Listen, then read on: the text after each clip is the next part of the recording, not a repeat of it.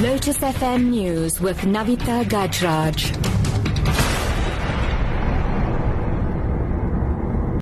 7 o'clock, good morning. Eskom says it's likely to continue its latest load shedding throughout the week due to a shortage of generation capacity. Load shedding yesterday afternoon lasted for about 2 hours from 4 o'clock.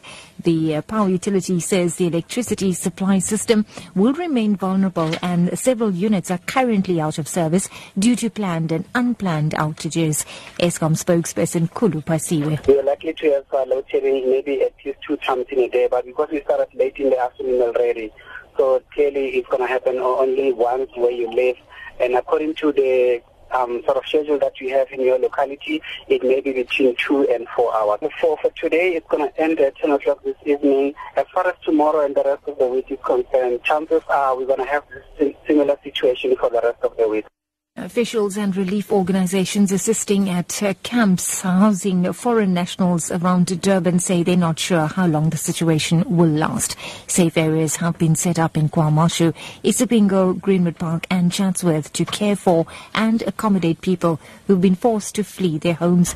The Red Cross has been busy visiting the camps, providing meals, medical supplies and counseling services. Disaster manager Cyril Vezi explains what people at the camps need the most. We need baby milk and cereals, hygiene packs, toothbrushes, paste, Vaseline and pads for the ladies. We don't know how long will this take. I don't foresee it taking less than 2 weeks. It might be a month or 2 months or so.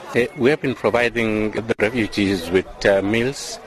Meanwhile, psychologist with the Red Cross, Sibabatso Ntlanele, has been working with the displaced people following the trauma that many of them have endured. And Ntlanele says children have been asking many questions about why the attacks are happening. She doesn't understand why they've been kicked out of their homes, why their belongings are stolen and burnt. If and when they go back, what are they going to find? Would they be accepted? I mean, there's a child here, there's a school right here. And she's looking at other children playing and being in school, but she can't do anything.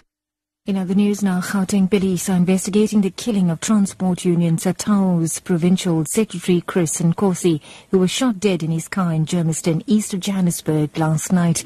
He was found in his vehicle with multiple gunshot wounds. Nkosi had been driving home from the union's provincial offices.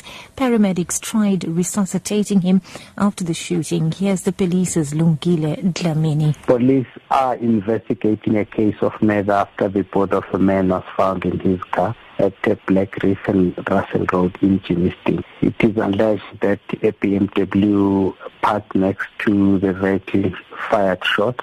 We don't have the registration number of the BMW, but we are continuing with investigation. We don't know how many suspects were involved, but we are still taking statements from the witnesses. The Gauteng Education Department has called on parents to start registering their children for next year's schooling. Early registration has become the norm in the province to avoid complications in the beginning of the year. However, this year, registration will be done online, as MEC Panyazile Sufi explains. Because I don't want parents to wake up around 4 a.m., 3 a.m. and make a long queue just to apply. So it's just to minimize the admission process and ensure that parents continue to apply even when they're at work. They don't have to leave their workstations and come to our schools. Interlink the Deeds Office, Home Affairs Office, local government offices. So the documents that we need, we can easily get those documents on the basis of the ID number and the learner ID number. And Chairperson of the Federation for School Governing Bodies, Paul Calderwood, says this is an attempt for the department to control the registration process in contravention of the law. In terms of the law as it stands, it is schools that admit learners to the schools, not the Department of Education. Applications must be made to the schools in a manner determined by the head of department, but not to the department. It's made to the schools, and it's the schools that decide in accordance with their own admission policies and language policies whether they can admit particular learners, yes or no. That's the news at 7. Your top story this hour. Eskom says it's likely to continue its latest load shedding throughout the week due to a shortage of generation capacity. For Lotus FM News, I'm NAVITHA GAJRAJ. I'll be back with headlines at 7:30.